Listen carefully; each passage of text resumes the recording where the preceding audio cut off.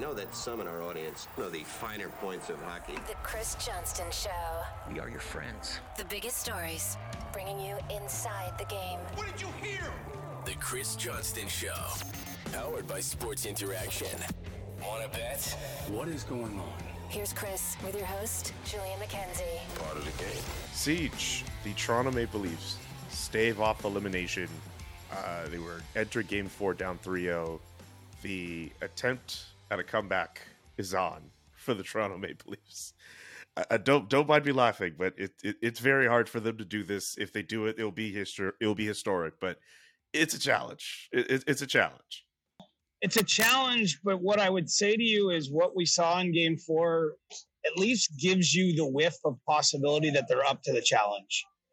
Because they just spent, 48 hours being, subjected to a lot of speculation from people like you and I about who might come and go, what it might mean.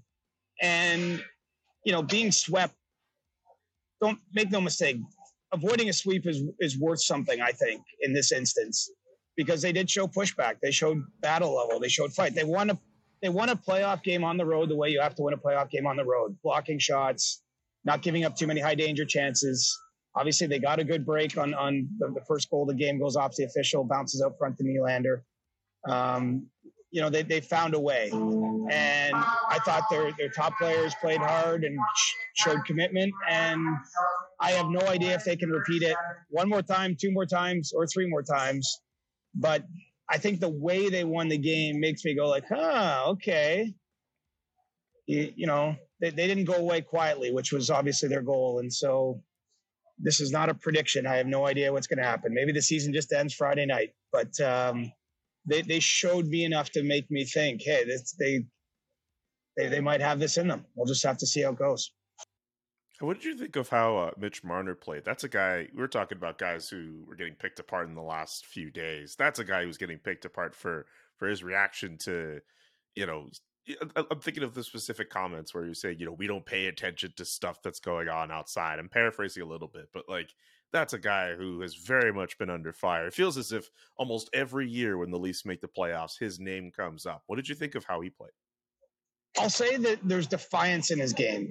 That's what I saw. There was a degree of pushback. And look at Mitch Marner is not a big guy. What's made him one of the better players in the league is clearly his offensive gifts, his ability to see the ice. He's so creative. He's more of a finesse and skill player than anything else. But to play at this time of year, though, you need to add a little different element, I think. And you saw some in his game. I think he was credited with 3 or 4 hits on the night. Certainly was more physically engaged. Gets a goal, which, I think will probably lift some weight off his shoulders. It's kind of ironic, actually. The 2 goals in the game by Toronto in a 2-1 win, very tight game, are William Nylander and Mitch Marner. And I actually think the best things those players both did had nothing to do with scoring. William Nylander showed a lot more defensive awareness, maybe commitment, whatever you want to call it. He was backtracking to the neutral zone, breaking up plays.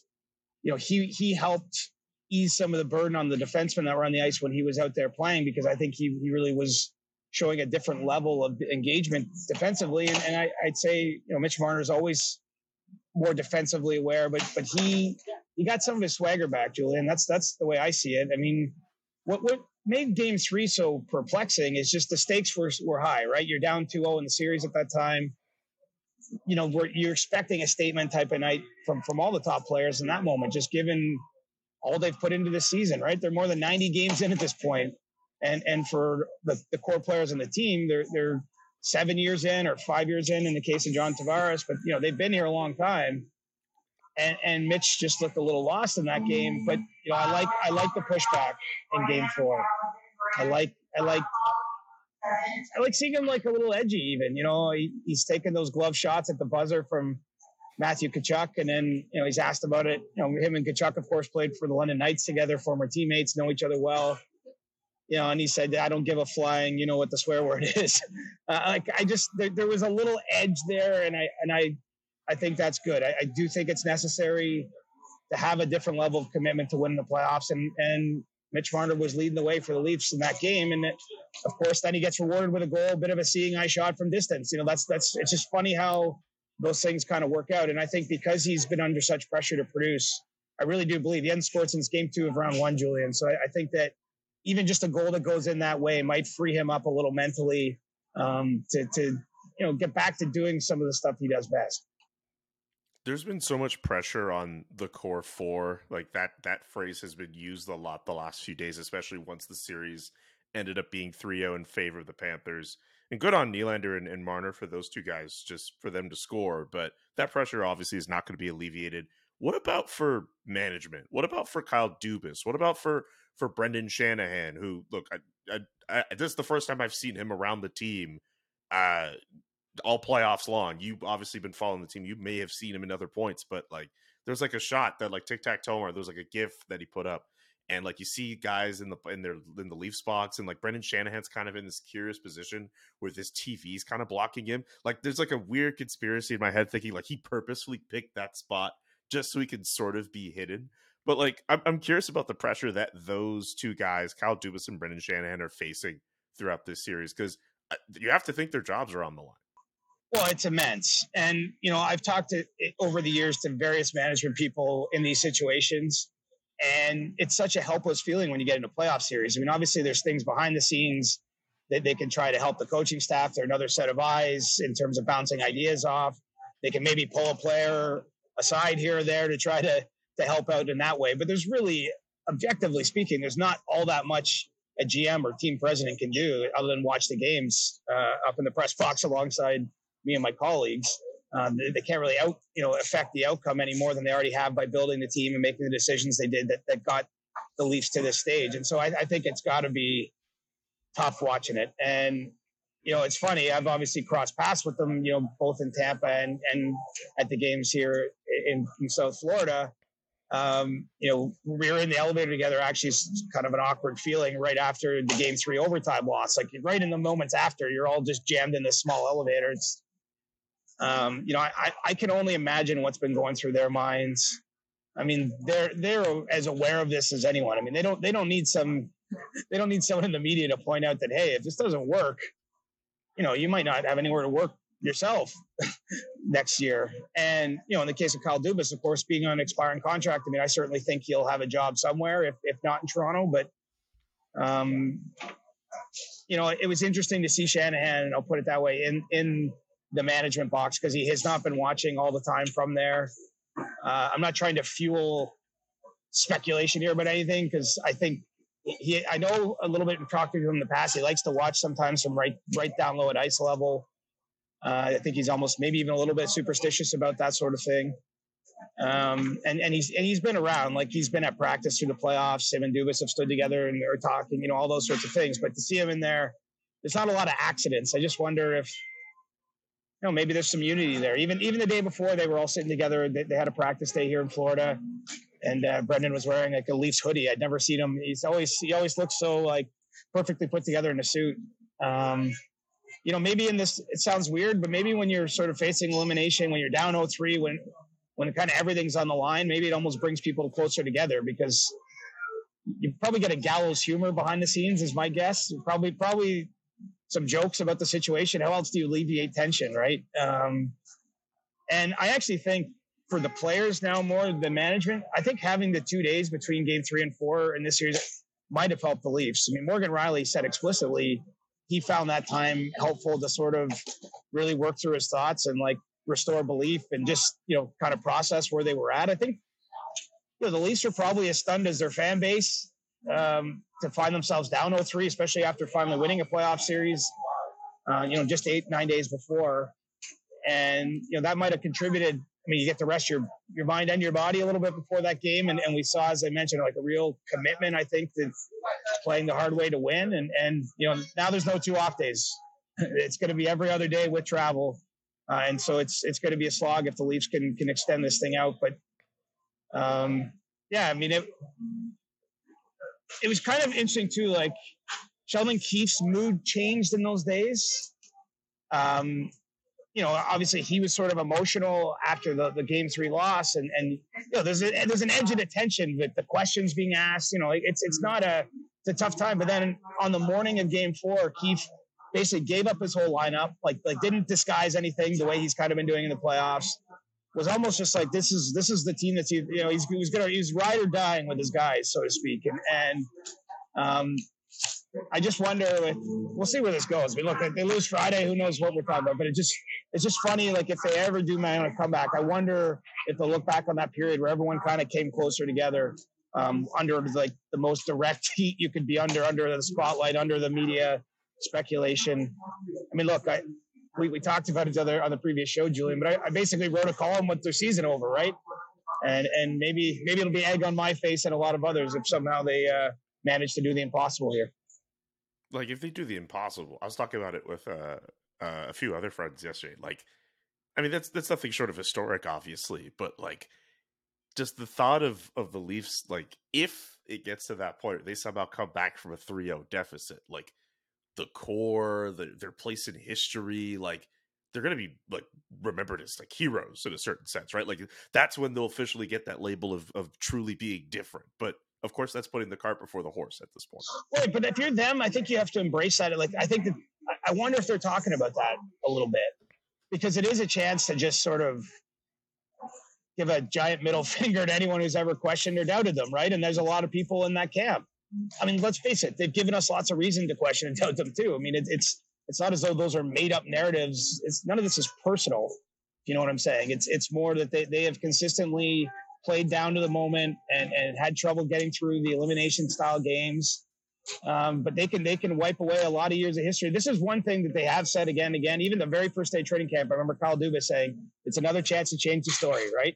If they change the story has changed. The labels that they have, the things that are written and said will all flip 180 degrees in one day if they could ever get the job done. And, I still think, look, I don't know if the problem now, I think that the real issue going down 0-3 is you can play a really good game and lose, right? Like, it's not, that's just a fact. It's hockey. Weird things happen. So you in some ways, you've just removed all your margin for error. But I think even if they can just force it to game 6, like, I think there's value every time that they can show the pushback, show that they care, prove. I mean, I've never doubted their care, but I think sometimes fans think that way. Just because, I'm a little closer to it and know the guys. Like, I see how heavily it weighs on them when they've failed to deliver in the big moments. Like, I don't think the issue at all has been care. It might almost be care too much at times, especially when I think of a player like Mitch Marner, a local guy with a lot on his shoulders, I think, who puts a lot of pressure on himself. Some of the years maybe where he hasn't delivered in those big moments, you just wonder almost like if you almost want to get him on the psychologist couch a little bit, right? And get his mind in a good spot.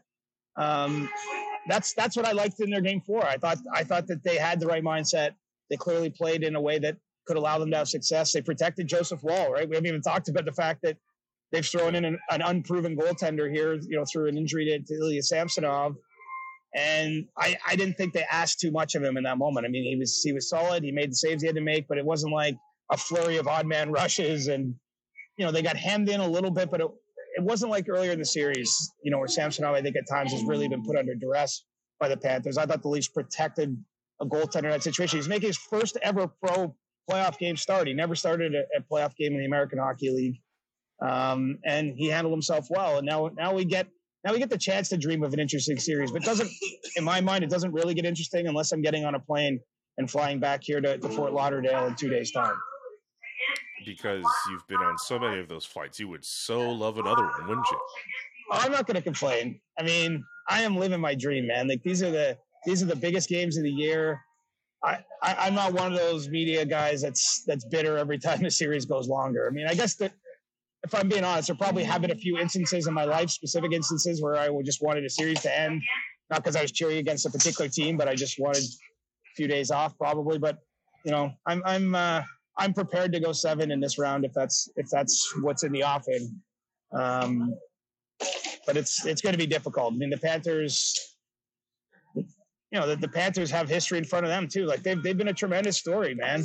6 wins in a row in the playoffs is tough to do, right? And they were left for dead 6 weeks ago, including on this podcast. So now they're looking at the chance. They're starting to talk about, look, we have a Stanley Cup final here. Like it's the cool part of the playoffs, right? It happens slowly and fast at the same time. It's kind of like an optical illusion, because it takes forever, right? Like this series is only at 2 games in the last 6 days.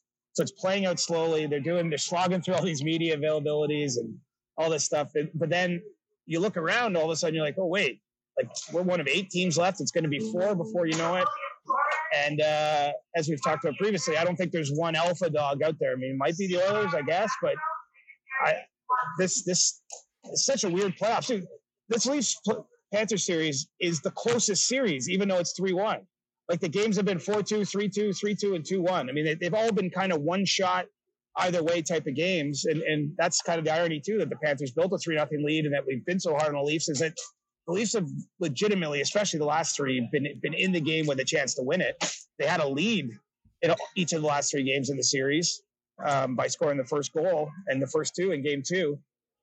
So it's just kind of funny the way it's happened. But yeah, I mean, the Leafs, I think they really want to put pressure on Florida. I don't think pressure comes in the equation unless or until they win game 5. I think if you are coming back here for game 6, and again, because it's going to be every other day now with 3-hour flights in the middle, and there's not going to be a lot of time to slow things down and regain your bearings. So I think that's what the Leafs are trying to embrace is just to actually put some pressure on the Panthers and see how they handle it. Okay, last thing before I get to You Can Bet That. Is there a scenario where during this, because we're all talking about whether or not there's going to be big changes with the Leafs, is there a scenario where it doesn't happen? Is it only applicable if they somehow come back and win it in 7? If, let's say, they force it to 6, is there a possibility where damage could be limited? It's hard to say. It's really, I don't have the answer to that question. I have to think if they get it to game 7 though, and you lose a game 7, if you I mean, look, the Leafs are at the result stage of where they're at, right? It's not about moral victories. And they needed to win a round, which they did. I think not going quietly or easily against the Panthers shows something. But change is inevitable anyway. I mean, part of the reason for the change is that it's been a number of years. Part of the reason is there's little contractual decisions, whether it's the fact William Nylander can be signed to an extension or Austin Matthews on July 1st, the fact that Kyle Dubas doesn't have a contract. I think if they lose in this series, there's still probably some degree of change. I don't know how deep it'll be.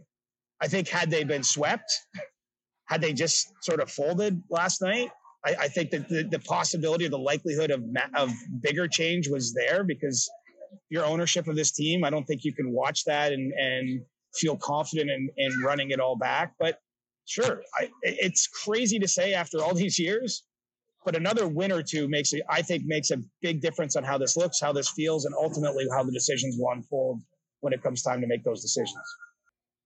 Okay, we're going to go to You Can Bet That, and then we're going to touch off on the Oilers Golden Knights series after that segment. You Can Bet That with David Bastel. Brought to you by Sports Interaction.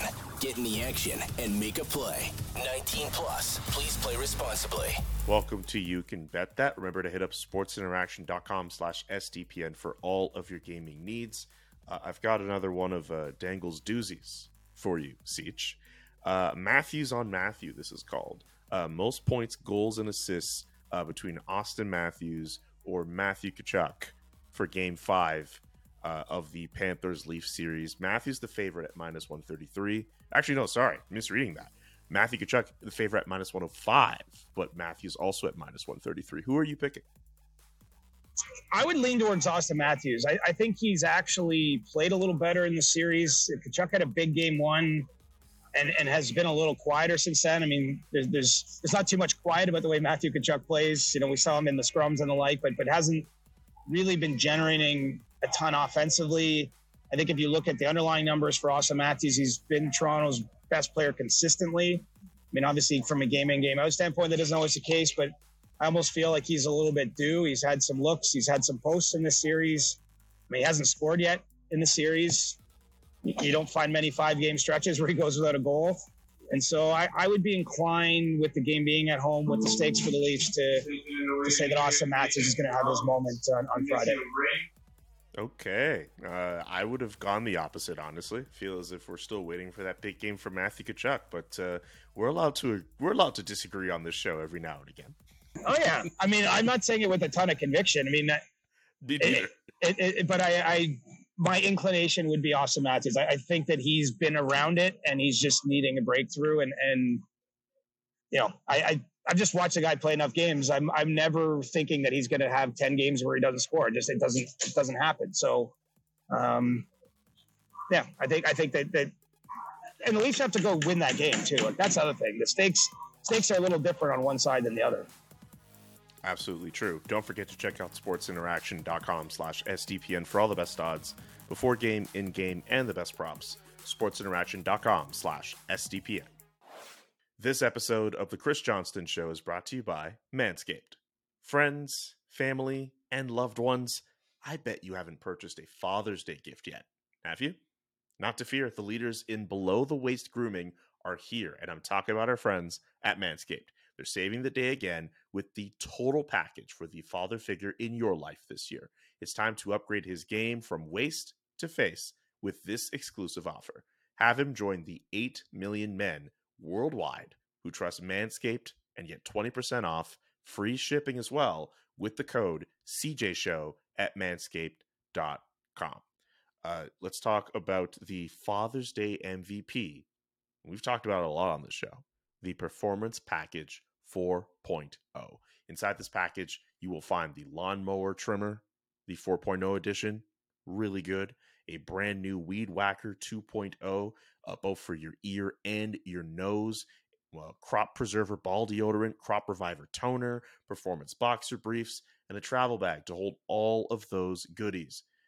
And don't forget about the Beard Hedger Pro Kit as well, just in case you got one of those long beards or anything like what CJ has, really. I know he's got the gray in his beard. He likes to talk about it a lot. You can get one of those beard hedgers to trim some of that too. Some conditioner and beard shampoo as well, beard oil, beard balm, 2 free gifts as well, including the beard comb and scissors.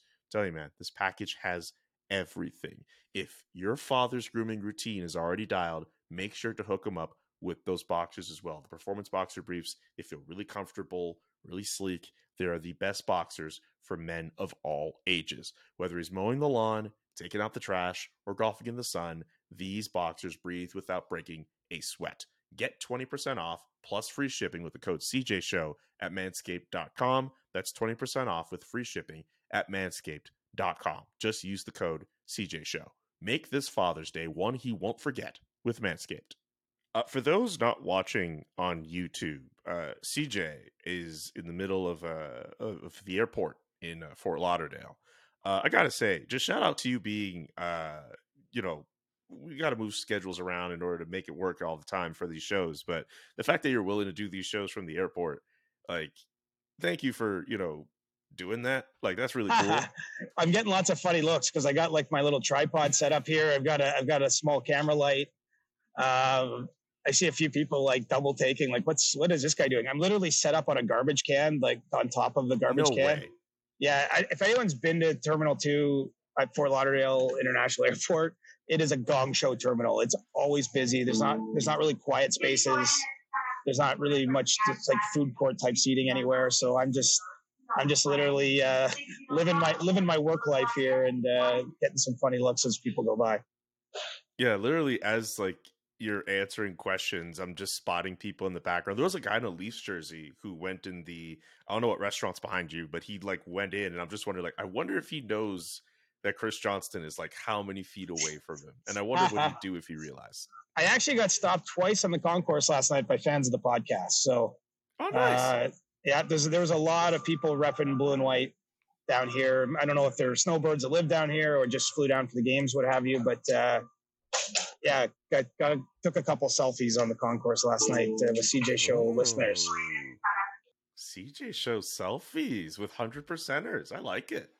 Justin Thomas was at the game last night too. I didn't see him though. The golfer? Yep, the pro golfer. Oh yeah. I wonder if now that makes me wonder if Brooks Koepka is going to make an appearance. Well, he was in Toronto for game 2. Took some selfies with fans, and it was circulating on social media. He was there wearing a Panthers jersey. The Live Golf Tour has a tournament this weekend, so I don't know if he would have been able to make yesterday's game, but yeah, I mean, like, look, we're right in golf country here, right? I mean, a lot of the best PGA Tour players live within half an hour drive of the Panthers Arena, so I guess it only stands to reason they got a few fans in that sport. Makes sense. Let's talk a little bit about another playoff series going on involving another Canadian team, the Edmonton Oilers and the Vegas Golden Knights. You made a really great point in the last segment where that's the Leafs-Panthers series is 3-1 for Florida, but the games there seem to be close. Whereas you have Vegas and Edmonton where they seem to be trading these wins, and I don't know if I get that same sense of closeness, and I don't get that sense of one team firmly grasping the series over the other. One team seems to generate momentum, then the next team, then back to one team, then to the other. You could say that about Dallas and Seattle too, but especially so in the case of Edmonton and Vegas. What do you make of that series? Yeah, you don't want to miss the first period of games in that series, because usually after the first period, you're just watching to see what chaos is going to ensue, because usually the outcome is kind of sealed in one direction or another. It's an interesting series. You know, I give the Oilers credit now. They've taken two pretty big punches in games 1 and 3 and had to sort of answer them and not allow a series to kind of get in the situation, for example, the Leafs did. And they've come back strongly and really had strong openings in games 2 and 4 to even it up. You know, you have to the 100%ers will know I've been backing the Oilers from the start. So I'm certainly not seeing anything yet that makes me doubt or second guess my pick. You know, the fact that Laurent Brossoit has left injured and given way to Aiden Hill and the Golden Knights net, you know, makes me think the Oilers got a little bit of an opportunity there. And, you know, I just think that they have the right makeup. I mean, obviously they have great players, but it seems to me you're seeing the things you want out of a playoff hardened team that you know, they know the importance of not letting things get too far away from them, of squandering too many opportunities. And you know, we'll see what happens now with some of the potential suspensions in that series to really the two most impactful defensemen, Alex Pietrangelo, who had the big slash on Leon Draisaitl away from the play, and then, you know, an automatic instigator fighting major went to Darnell Nurse in the last 5 minutes of the game. So that's supposed to be an automatic 1-game suspension. So perhaps both teams will be down their most important defenseman, you know, come game 5. But, you know, you know, selfishly, because from an entertainment standpoint, you'd like the games to be closer. But no, I do think the Oilers have shown us something here. I mean, they went down even against LA too, right? Like they just look composed in the tough moments, and that's, you know, obviously what you need to somehow get 16 wins in the spring and lift that cup. Honestly, just I want to focus on the Pietrangelo slash, and we can get into the Nurse fight as well. Like, I saw that slash at the end of the game, and I thought, okay, he should at least get a fine. But there's a part of me thinking, you know, man, you know, are they going to suspend him? Are they not going to suspend him? It just feels as if with the inconsistency with some of the judgments being handed out this postseason, I think you have every right to wonder if they would even go so far as to do that. I mean, he's going to be in a hearing, or I mean, at the time that we're getting this, he's going to be in a hearing today. But yeah, it just, at least for me, just trying to just keep stock of how all of these different punishments have been doled out. I think I'd every right to think, you know, hey, maybe they don't punish him, but they definitely will, it seems like in this case. I would be stunned if he's not suspended at least 1 game. I mean, that's just my view of the play. You know, if you remember the 3-game suspension Michael Bunting got in the first round for hitting Eric Chernak in the head, I know a big part of what went into the player safety decision there is basically he went out of his way to a player who's not in the play and injures him. Now, in this case, it seems that Leon Draisaitl came through that okay, but it's hard not to view that in the same light. Again, it's a different type of infraction. Draisaitl did have the puck and had gotten rid of it, but I mean, Pietrangelo goes well out of his way and delivers a pretty meaty slash to an area that could do damage to probably the best player on the Oilers right now. I mean, Draisaitl might be their MVP in the moment, right? And so I don't see how we would deem that not to be intent to injure. And I just think the league can't let that kind of stuff go because, you know, the consequences are evident. If players see that is not checked, you know, we're going to have people running around injuring others. I think it's inevitable. So I would be stunned if he's not suspended, but I've been surprised before, man. I think in general, player safety is too lenient. Just my view. I'd like to see them give out longer suspensions, more suspensions. I think that it would serve the sport, but obviously George Peros and the staff he has working for them view it a little bit differently than I do. Absolutely. I mean, that's a conversation for another time when we have more time, but just generally I want to see more consistency in these punishments. Just if you see something similar, you look at it and you think, oh, this was one game for this person, but for another situation when it's happening to somebody else, it's like a fine or not worth that same punishment.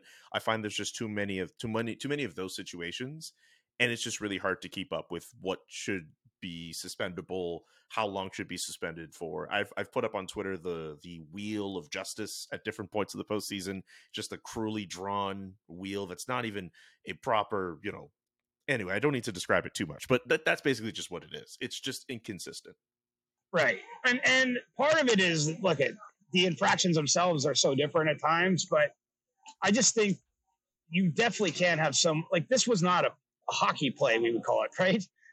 It wasn't like he slashed him while trying to knock the puck off his stick or in a battle and maybe just, missed a little bit, which is sort of what happened. Like some of the cross checks we've seen in these playoffs, I'm thinking there was one by Sam Lafferty on Ross Colton.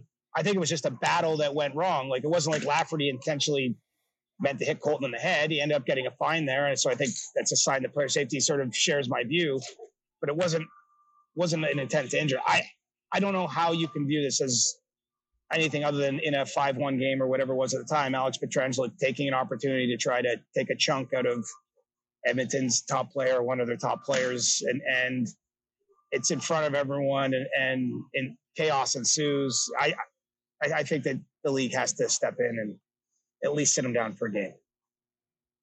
Other than the suspensions that could be doled out, just with the way that the series has gone so far and the fact that it's still just kind of even on its head, do you feel that, like, I know it's not really pulling in any other way, but how do you see these next 3 games going?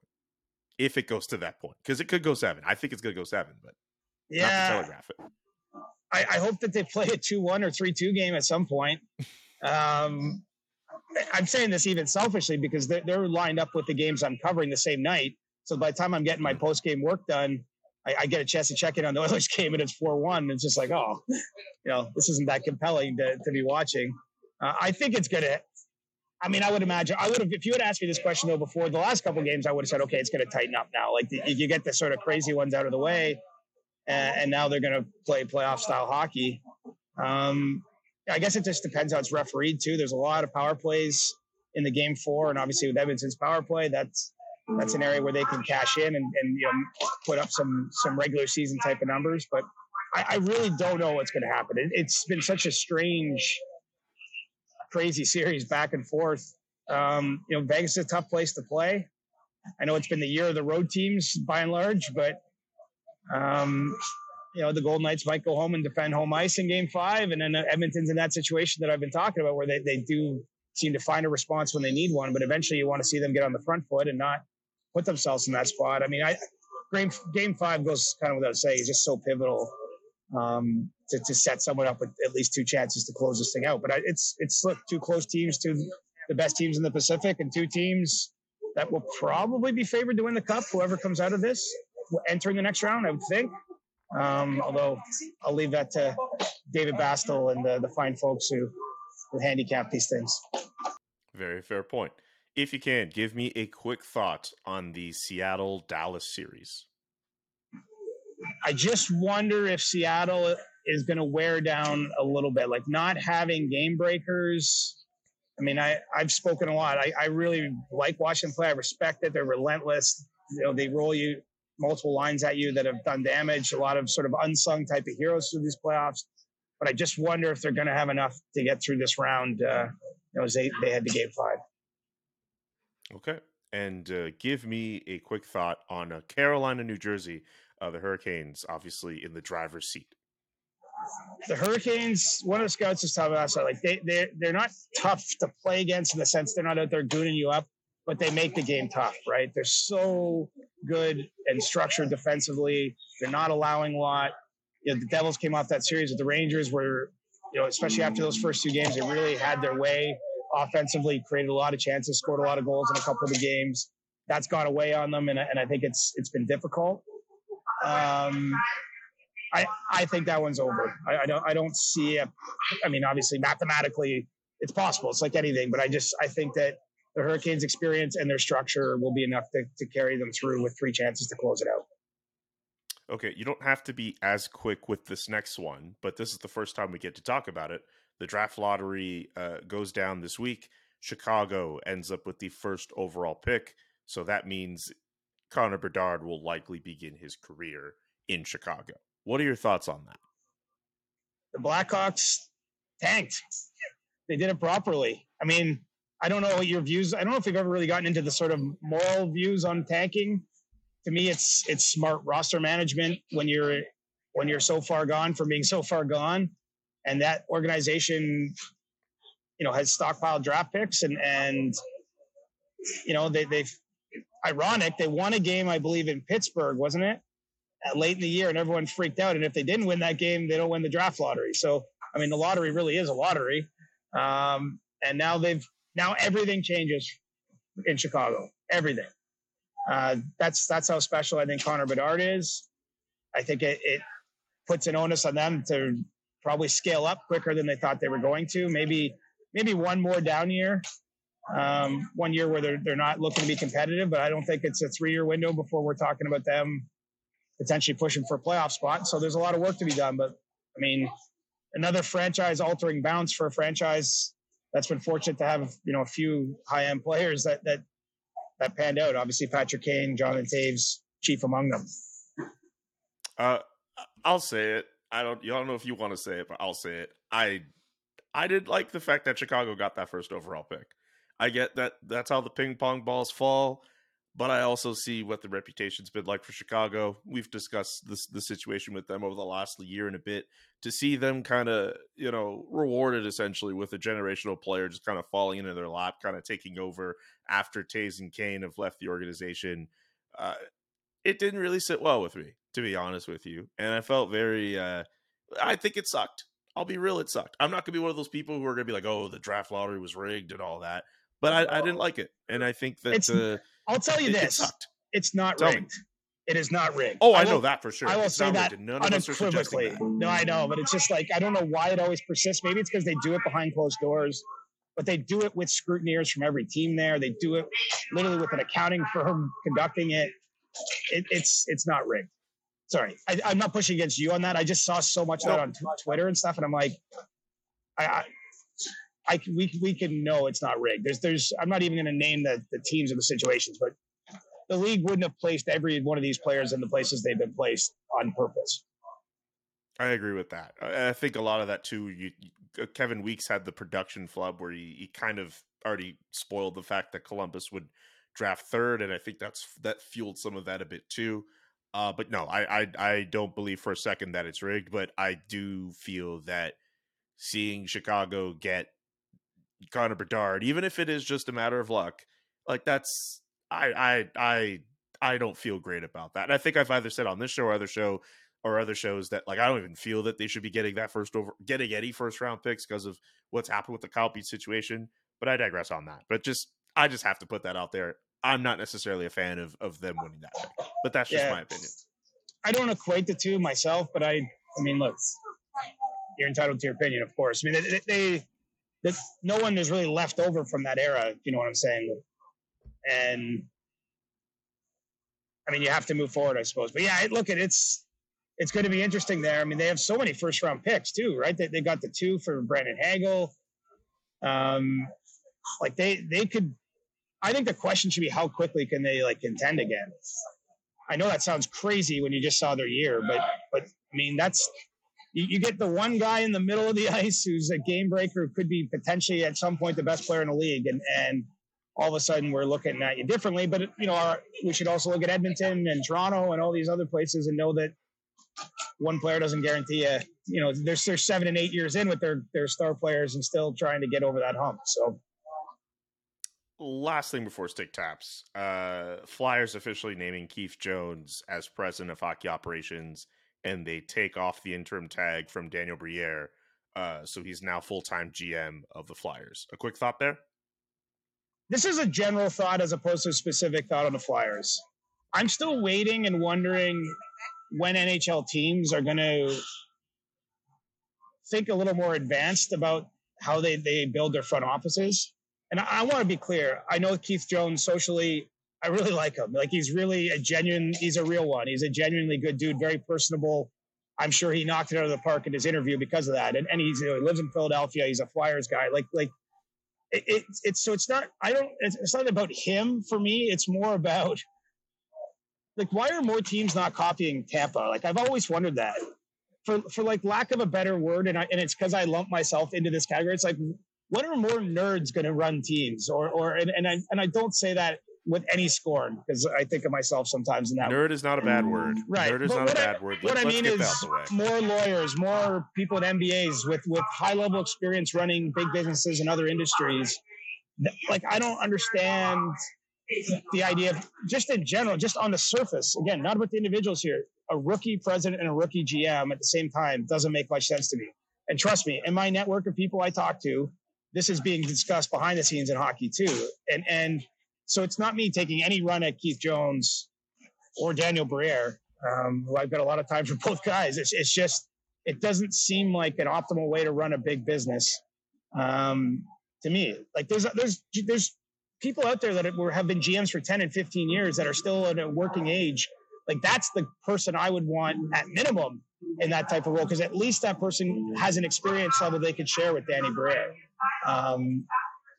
But here we are. I think a lot of teams still default to people that played hockey, and that's worked in a lot of instances. I mean, Joe Sakic has a huge hand in building the team that won the most recent Stanley Cup. Steve Yzerman had a big hand in building the Tampa teams, even though he'd moved on by the time they got the job done. I'm not saying that there's no role for hockey people in the sport, but I think that there should be more rounded backgrounds in front offices just in general. And I think it's inevitable, but then another year goes by. This is another round of hires that are not proving my thesis to be correct. Well said. Do you have a stick tap before we go?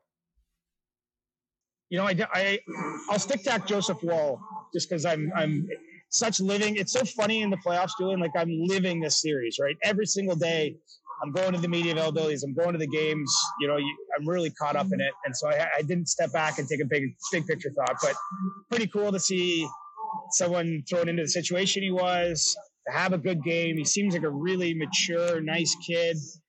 And so he's top of mind as we stand here. So I'll stick tap him for, you know, getting put in a tough situation, down 0-3 and having to start your first Stanley Cup playoff game. It's I think it was his 13th or 14th ever NHL appearance.